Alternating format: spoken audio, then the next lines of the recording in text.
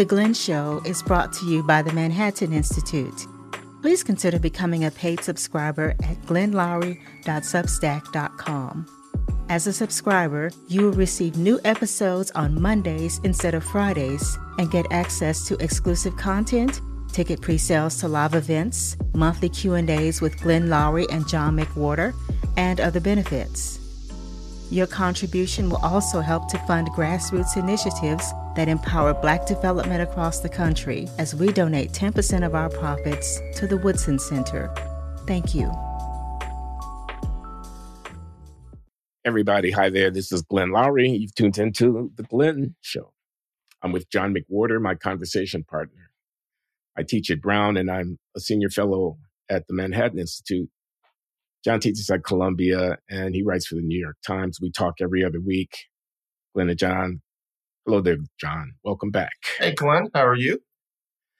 I'm doing famously well, John. Famously well. I have an announcement to make, everybody.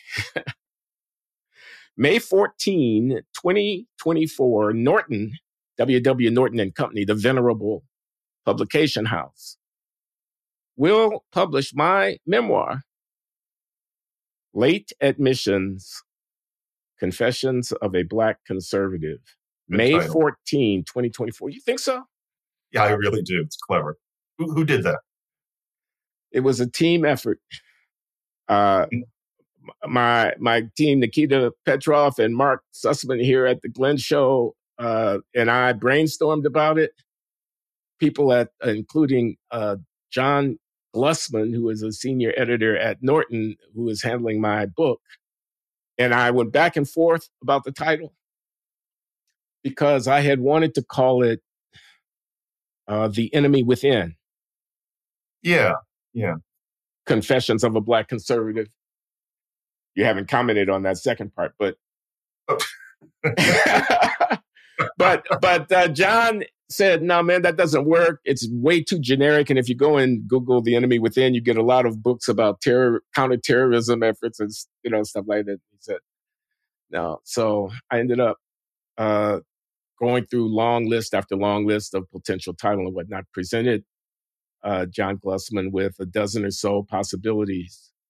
And they cobbled together parts of two different, late admissions, and then there was another subtitle, and then there was something with the subtitle of Confessions of a Black Conservative, and so we took the two and created this title. Can I ask you something, Glenn? Yes, you certainly can. I was hoping that you would. Why did you write the memoir?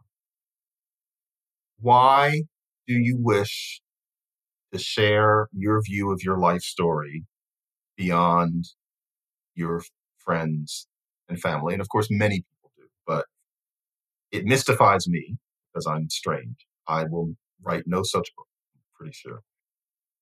What's the purpose? That's a genuine question. Well, it's not a question that can be adequately answered off the cuff. I will react to your question. I'm not sure I will answer it. First thing I want to say is this has been brewing for a long time for me. Almost as long as you and I have been talking, and we've been talking since 2008. So that's 15 years. But as a concrete project, it winked in and out of my, kind of not as entirely well-organized work plan. What am I doing with my time? What are my professional objectives? I've got graduate students, I've got research projects, I've got my public intellectual life and whatnot. And this kind of loomed as a project in my mind, even in the early teens, even in the aughts. Maybe you could do this. Now, why did it loom as a project? I think I have something to say, and I think I have something to explain. So I'm a public figure in virtue of, being prominent, being heterodox, being outspoken. And I have a track record I mean, whether I'm talking about it or not, people are talking about it. People are aware of it. I was a Reagan conservative. What was that about? I was a drug addict, hospitalized in a mental institution. What was that about?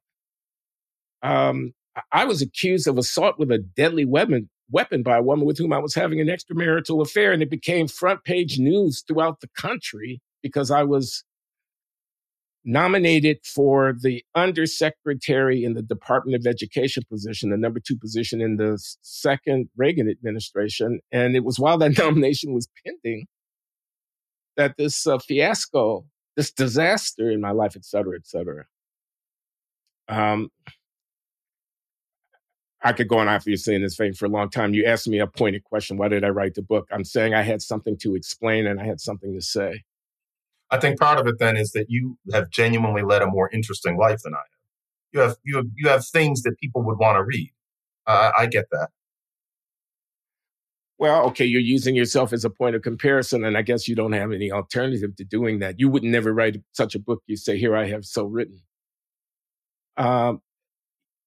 Okay, I'm not going to argue with you. If you think my life was more interesting than yours, okay, so be it. Which was. But that gives me grist. It doesn't necessarily explain why I want to share it with others. And doesn't explain what it means to me.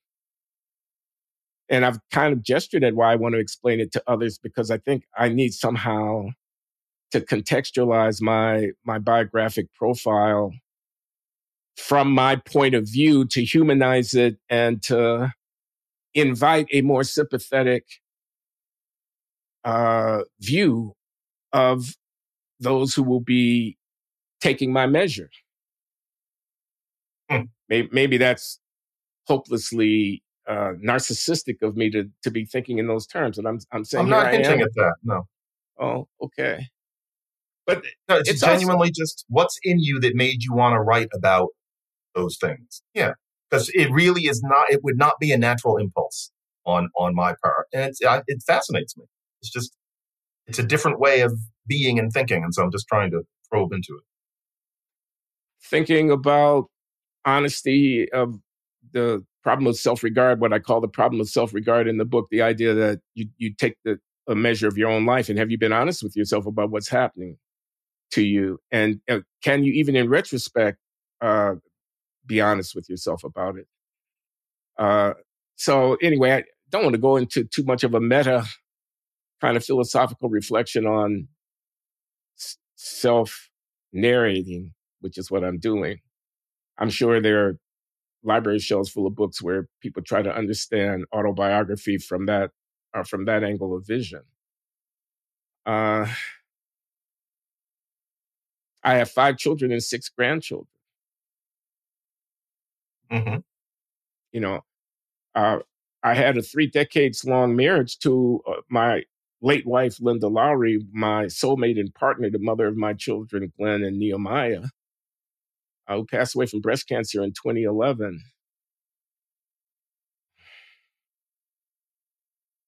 There's her memory. Okay. Right. Anyway, I mean, I want people to know, before we go on, you can pre-order the book. It is permissible to pre-order the book. You can go to your bookseller, your online provider. There will be some links in this post. I'm not going to single out any particular provider because that would be wrong. But you can pre-order the book. Now, why should you pre-order the book? First of all, you do want to read this book. Thanks for allowing me to do this commercial, John, but I'll just be brief. You do want to read this book, okay? You've been following The Glenn Show. You want to read this book. Secondly, I'm told by people who know better than I do that pre-orders get counted in the first week of sales. And that's a big boon toward, being on bestseller lists and things of this kind, which would be good for the book and good for your humble servant. So pre-order the book. Folks, I should say that despite any air of skepticism that my question may have attracted, I, of course, have read the book. And it is a potato chip book. You will not be able to put it down. And here I seem like I'm minimizing it again, and that is not my intention. But Glenn has written truly a gripping memoir. And I say that as someone for whom, frankly, memoir is my least favorite genre. Sorry, Glenn, but it's just, I don't understand. But this, I really could not put down. And not just because it was Glenn, but because it's Glenn. If you are somebody who watches this show, you might get through it in one reading, and it's not short. So I highly recommend it. There's a genuine ad. Believe me, we're gonna make good use of it, John. Thank you, thank you. And enough said. Enough said about the book. I think that is a suitable final word. Let's move on. Martin Luther King Jr. Day approaches as we talk here in a couple of days, John. And I have to ask myself what this day is supposed to mean in American public life. And I know I've asked this question before. People go back in the archives and years past Martin Luther King Day, but I am really starting to wonder about that. And it's not going anywhere. Honoring Dr. King, honoring the memory of Dr. King. It's not going anywhere as a practice. I mean, there was this whole big political brouhaha where some states were, laggardly with respect to affirming the federal designation of the holiday and all of that. Will we or will we not honor Dr. King? But history is a wickedly unforgiving and maybe a little bit fickle and unpredictable or something. I mean, who is Martin Luther King Jr. in the American memory today? And what should we be making of a national holiday set aside to honor his memory? What are we honoring? Well, I'm a little unimaginative about that. There are times when conservative makes sense. And King talked about the content of our character. We all know the quote. I will not budge from that.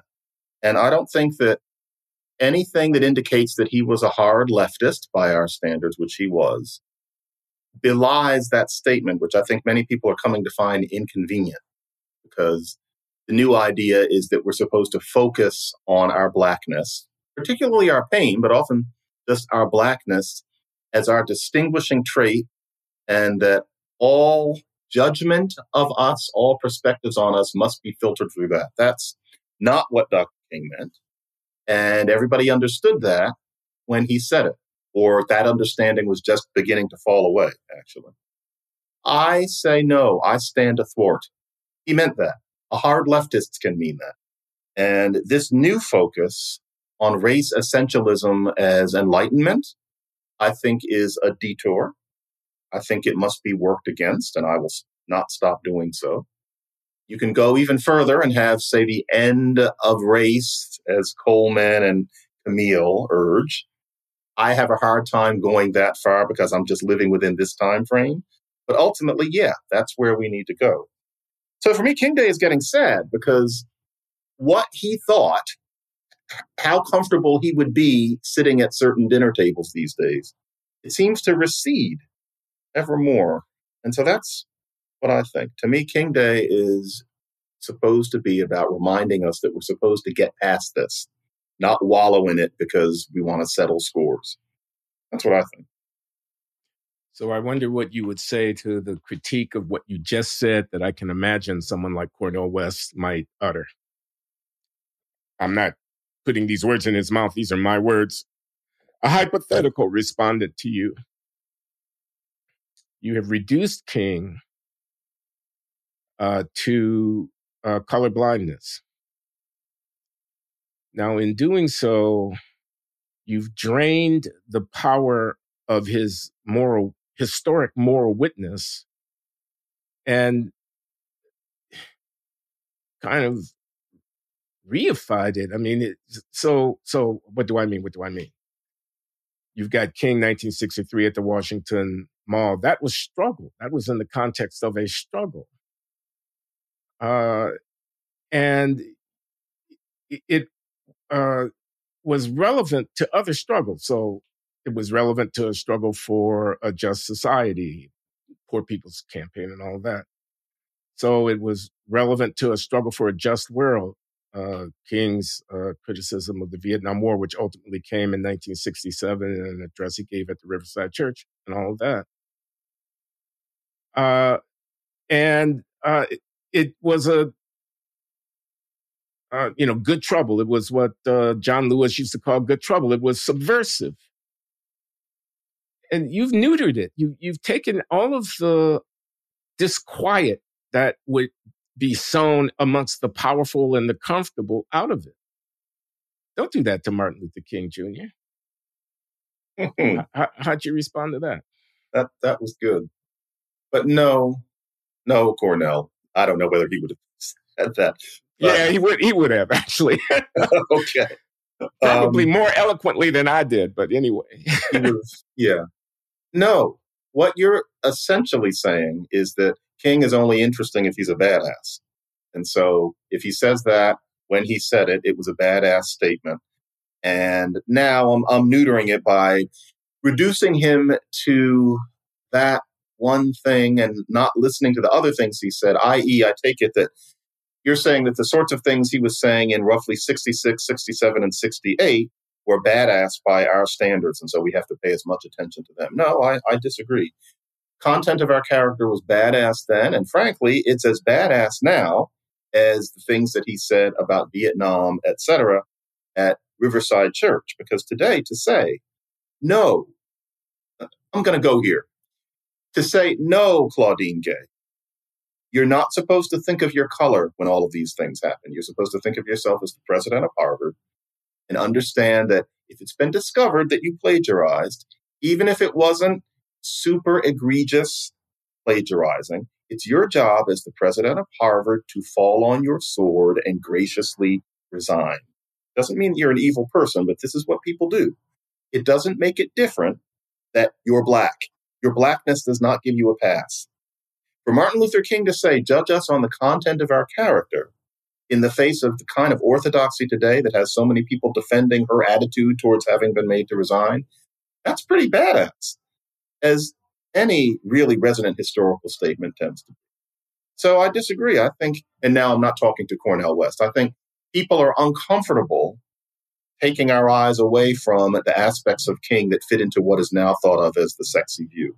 But the content point is as badass now as it was then. It's hard for human beings to see each other just on the basis of the content of our character. If that wasn't a badass statement forever, then I don't really know what would be.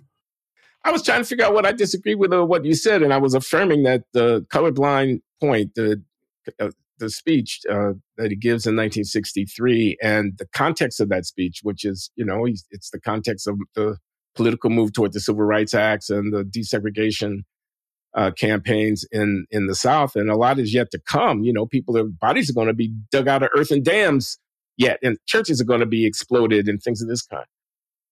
So I grant that that's a badass point, but I think you underestimate or don't fully appreciate the subversive point, the point that change comes through unsettling established pattern. And that requires a kind of leadership that King embodied and a kind of moral commitment that he had. So, he was a socialist pretty much. In terms of his economic and sort of policy orientation, he was a pacifist pretty much. The Vietnam War thing was part of that. But what would he, if he were alive today and this war going on in Gaza? I'm not asking you to address the war, John. I'm just saying, it's not hard to imagine that he would be, calling for ceasefire and agreeing with the critics of Israel and things of this kind, So it is, King to Mandela. There's a kind of linkage in, maybe it's not just the fevered imaginations of ultra woke leftist academics. Maybe there really is some resonance to the struggles for justice as they manifest themselves throughout the world. King is iconic, not just in the United States of America, which is one way of answering the question, what is Martin Luther King Day supposed to be about? It's supposed to be about America's gift through the emancipatory struggle of Black people, of which King is emblematic, to the world, to Tiananmen Square, to Soviet-occupied Eastern Europe at an earlier time. So don't diminish King. I'm still with that, mantra. Don't diminish King. He was fighting for people to be judged on the basis of the content of our character and the content of their character, and that fits right in with his pacifism, which would have evolved into possibly a militant kind of pacifism. But we don't reject the content point because there's less drama in it, because it really does settle into a problem that humans have had since the dawn of time. That content is arguing for a kind of moral progressivism. And I can't get past it. It's not that I don't understand how he was feeling later in his life. It's not that I think that he was a politically centrist pastor. That's not who he was. No, not at all. Not saying that. But still, content of our character. That was a crucial point, and he had said it like 10 minutes before 1968. It wasn't that long before. People are going to write in and say, excuse me, I know when it was, but that was a very short time. He was the same person. And so, yeah, Selma, all of it. Chicago, Cicero, Illinois, all of that is consonant with somebody saying, judge by the content of character. And to me, that is my favorite position of his, not the one that brings him a little closer to Malcolm X, which is what I think a lot of people want. Yeah, you mentioned Chicago 67. That what a fiasco Memphis, that was in a certain way. Well, Memphis and the sanitation workers. Yeah. All of that is as important in his life as what he said in D.C. that day. But still, that was a very important thing that he said. You mentioned former president of Harvard, Claudine Gay. What do you make of some of the reaction? You wrote about this, didn't you? Didn't you have a piece in the Times where you said, don't blame it on racism or something like that? And of course, you can say what you said. But there have been other reactions. Did you know that Al Sharpton was out there picketing the offices of Bill Ackman, a wealthy financier who's a Harvard alum and had been quite active in criticizing President Gay and calling for a resignation on the plagiarism issue? He was picketing his offices, man. Anyway, any comment? Yeah. This one comes down to DEI and also some language issues, because people are wondering, why pick on that one of the three presidents? Why do you have to hound her, find out about this petty plagiarism and hound her out of the office? Why are you going after her? And a lot of people are thinking, well, it's because she's Black, which is a great, great movie. But no, it isn't that. It's that Ackman and Rufo and Brunet and the others, Brunet, I don't know how he pronounces his name, but what they were against was diversity, equity, and inclusion efforts. And there's certain people, I'm not going to name one of them, but there's certain people where they try to pull this. Are you against diversity? Are you against equity? Are you against inclusion? Because if you are, you're a racist. And therefore, Claudine Gay was damaged by racism. No. Words' meanings evolve. And diversity, equity, and inclusion do not exist in their dictionary meanings when it comes to what has passed for DEI in many places. And Glenn, you have illustrated this brilliantly in having Tabia Lee on this show. And if anybody wants to say that there's something unique about De Anza, well, you better prove it. You better put up and or shut up. It wasn't unique to De Anza. That was a general phenomenon at DEI these days. And if you're against DEI, it doesn't mean you're a racist. Frankly, it could mean that you are working for your race to be against all of this shit, frankly.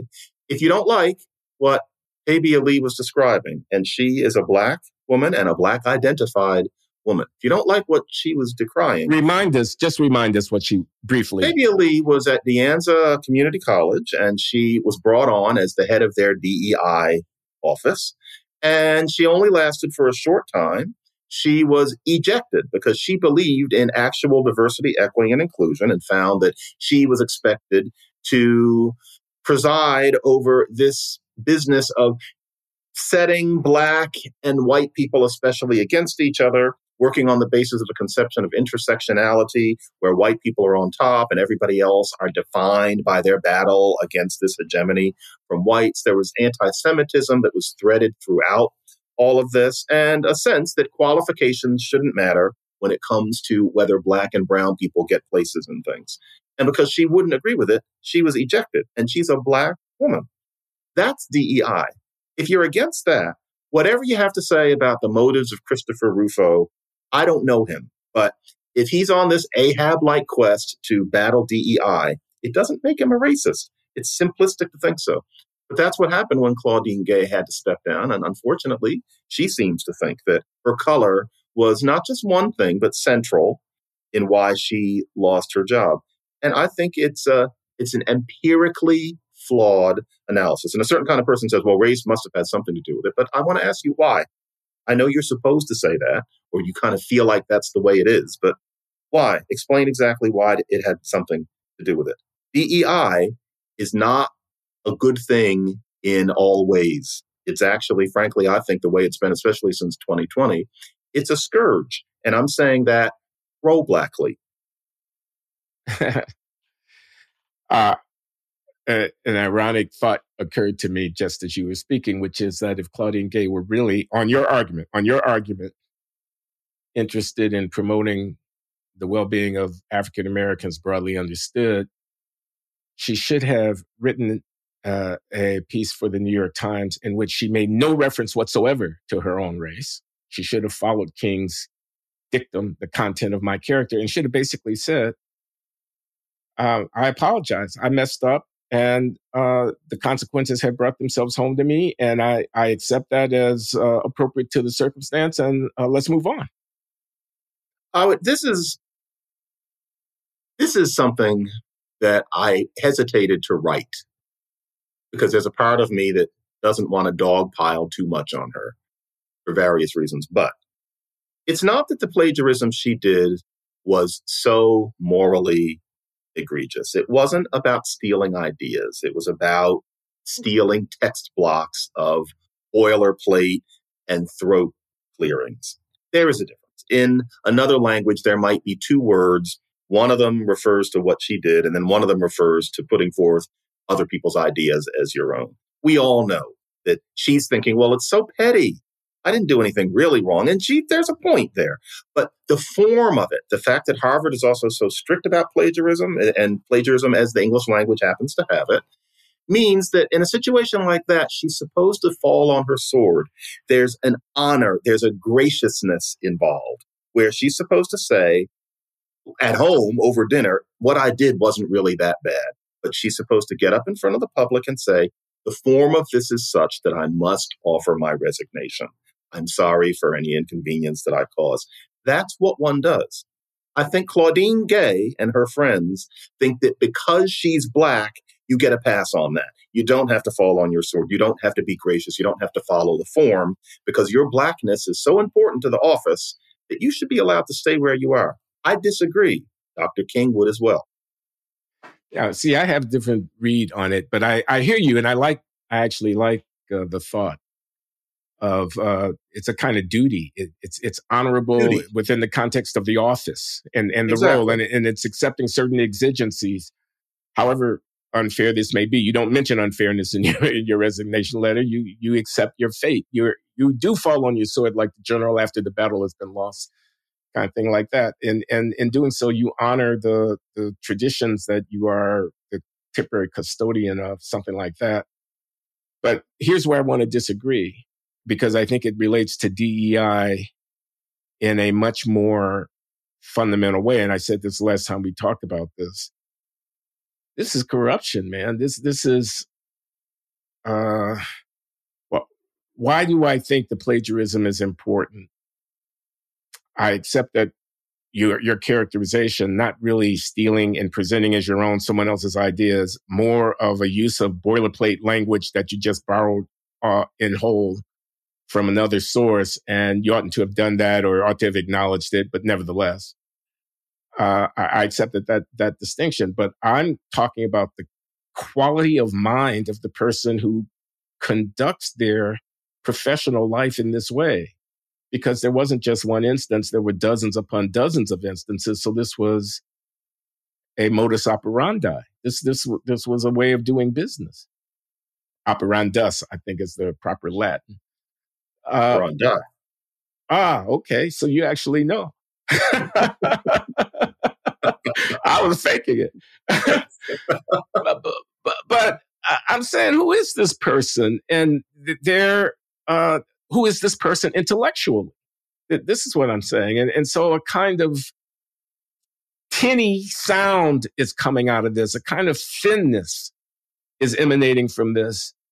And that they are put in the position of presiding over this institution and this heritage, and yet when you scratch, there's an emperor has no clothes, or there's almost a kind of Wizard of Oz kind of feel to it. I mean, Tin Man, I don't mean any disrespect. I'm trying to give voice to an idea. There was not the timbre. There was not the resonance. There was not the depth. There was not the gravitas. There was not the solidity. There was not the profundity. There was a functionary whose race had an awful lot to do with the fact that she ascended to the position to which she had ascended. So this is corruption. This is losing your way, not as an individual person, but as an institution and as a program of action. The DEI movement are hoist on their own petard here, I repeat. And I hope they lose. I hope merit. Please don't make me apologize for using that fucking word. Merit.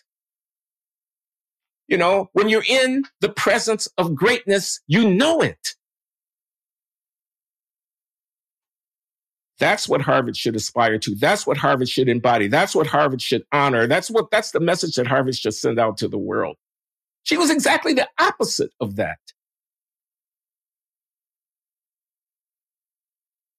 It's so depressing, though, that there are people who are going to hear you, the ones who are gracious enough to even listen from, quote unquote, the other side. And all they can feel, all they hear, all they can think is, no, what was important was not her merit based on those, quote unquote, white standards, but that she was in her position and she was going to fight for diversity, equity, and inclusion in terms of representation on the faculty and the administration, and in terms of what is recognized, what is studied, what is thought about, what is redressed in terms of particularly Black history. That's also DEI. And the idea is that her having been there to represent and lead in that was more important than any questions of relative merit. They think it's good that she was brought in as a Black face to represent Blackness. These people depress me. They don't scare me. They depress me. I must admit that I stay in more. And even now that the pandemic is over, I'm feathering my nest in many ways, in terms of furniture, in terms of, whether or not I'm going to get rid of my 1,000 CDs. I like just the fact that they're sitting there. I insist on continuing to use them. I have 3 Blu-ray machines throughout my house because I like to look at things. Because I don't like these people. And yet they're not going away. What's the connection between the CDs and the Blu-ray and these DEI people? Again, can you remind me? That I'm pursuing my hobbies by myself in my house instead of going to stuff. Because you keep running into this. This shit is taking over our whole world. And to an extent, I just want to curl up with my books and my music and my movies and just be where I don't have to face this. And it's not that it's hostility against me. It's that I find it to be a very fake, narrow, limited, angry, ashy little world. It's an ashy little world. And I'm getting tired of having to pretend. It's sad, isn't it? And I'm not putting on, folks. That's not a performance. I actually probably shouldn't reveal that I stay home more than I used to. But yeah, it's awful. no, it's very interesting. There's philosophic grist there about how to live, and the things that you're doing and enjoying in the comfort of your home, your aesthetic and, entertainment and other such. You also have other hobbies. Aren't you a dinosaur guy? Hugely. And I've been pursuing that more. I have a big dinosaur book right now beside my bed. I'm reviewing the genera and wishing there was a newer dinosaur book. And I follow a podcast. In other words, things that give me nostalgia, things that make me happy. I want to curl up with a brachiosaurus, because once you go out there, even just in casual conversations, you have to listen to this shit and decide whether you're going to respond. It's everywhere. One gets exhausted. I remember talking to one person last summer. She's very, very sweet. I like her. She's very smart. She's a moral leader in some ways, but she was talking about how she had heard that a cop, an ex-cop, was moving in next door. She keeps on saying, I didn't want to live next door to a cop. I didn't want to live next door to a cop. And she's waiting. I didn't want to live next door to a cop. Waiting She's for you waiting for me to say, yeah. I know. But I don't really think that way. And I know this person. And that's just one thing. Talk about microaggressions. You have to deal with something like that every couple days. I'm weary. I just want to stay home and read. Also, I have a phonograph. Play my records. Because they don't say that to me. My records don't say I don't want to live next door to a cop. So, yeah.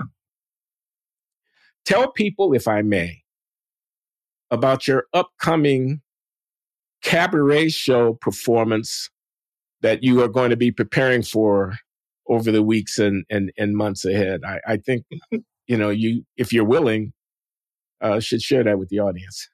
Well, that's not public. That's I belong to the Century Association, and I'm going to be doing it there. But one thing I've been doing instead of going out, especially over the past year, is I have been, and folks, I'm not agoraphobic. I've been plenty of places, but I just mean that I do feather my nest more than I used to. I do not party the way I used to. And I've been sitting at the piano and singing, the American songbook songs. I like to pick the ones that, for the most part, people don't know. And it's just been something I've been doing with this vague notion that maybe it's time for me to do this, because it's kind of fun. And it takes practice to accompany yourself in any real way and sing at the same time. And I don't sing the way people expect a Black man to sing. There's no street, and I didn't grow up in the church. If anything, I sound kind of like Bobby Short with a deeper voice. When I was younger, I think that threw people so much that I decided to just not sing except in private or, in groups, because there are expectations as to how a Black man is supposed to sound when he sings. And I noticed that I even put some people off occasionally. But now that I'm getting a little older, I think to not sound like the street or the church is a little less weird to more people. And this is white and Black people, because I'm being processed as aging. And so therefore, maybe I'm just from another time or something. I'm not sure what other time that's supposed to be, but if the 80s and 90s are another time. And so I've just been slowly doing it. I've been also doing it with my daughter, who just turned 12. Dolly's got a 4-octave range, and she is a good, I can't even say little singer because she's 5'4". But I've worked up a couple of songs with her. She's good at memorizing lyrics and stuff. So I've decided that in June, I'm going to do a whole one-man show of obscure musical theater stuff. Not the blues, not gospel, not R&B, but things written mostly by white men 100 years ago. But a lot of that stuff is really good. And I did at the Century Club recently one song I did, Fascinating Rhythm. And people seem to like it. So I'm going to do more stuff that people seem to like, especially since there's so much that I have to say that so many people don't like. There is a joy in giving people something that's just about happiness. So in the room I'm sitting, there are actually 2 pianos. And I have been practicing a lot. And, the nice thing is that if you accompany yourself, you can sing in your own damn key. Because the old sheet music was all written for sopranos and tenors, and I'm a bass baritone, so it's hard to sing them. But if you come to yourself, you can put it right where you sit. And so it makes singing more fun. So right now I'm looking at one of the pianos. I've been practicing to make it clear what kind of music I'm talking about. All's Fair in Love and War. It's 1937. It's Gold Diggers of 1937, an utterly stupid movie, but with some cute numbers with Busby Berkeley, having the camera overhead and the chorus is running around. The score of it is good. And I have had the sheet music to it since I was a teenager. And it is a very catchy, propulsive song. And I thought, no one's going to do this today unless you sit through that movie, and ever fewer people are going to do that. So I've got All's Fair in Love and War, and I've been arranging it. I'm playing it in my key, and you don't just do it from the beginning to the end. You have to arrange it. You have to make it entertaining for somebody 100 years later. I was working on it last night, and I look forward to doing it as the sun goes down today. Great little song. I urge you to look it up, but imagine hearing it sung today. So All's Fair in Love and War. Wonderful song by Harry Warren and Al Dubin. Glenn, we have gone far beyond what most of our viewers care about. Well, I have a dream. I have a dream, John. We've been talking about Martin Luther King Jr. I have a dream. As you know, I have a nice piano in my living room. And in my dream, you make the trek up here for a visit to Providence, Rhode Island. We employ the studio that's being built in the lower level of my home for podcast production purposes to have a conversation in person. And we so configure the cameras that we can get some footage of you at the piano singing and playing. And we share that with our audience. I think that would be just a wonderful thing. The subscriber base goes down instantly. No, I guarantee you that I will help you. We can do that. And the thing is, because of the sort of thing you and I do, I'm used to being cameraed, so I don't seize up. It would just be like doing it in that room for you. And so, yeah, we can do that. Sure. All right. My dream, we'll see. We're going to work on it. My book, as we close out here, Late Admissions, Confessions of a Black Conservative, forthcoming from Norton, May 14, 2024. You can pre-order, and I encourage you to do so. Check the links below or go to your favorite bookseller. I've been with John McWhorter. We've been talking. Thanks a lot, John. See you in 2 weeks. Thank you, Glenn.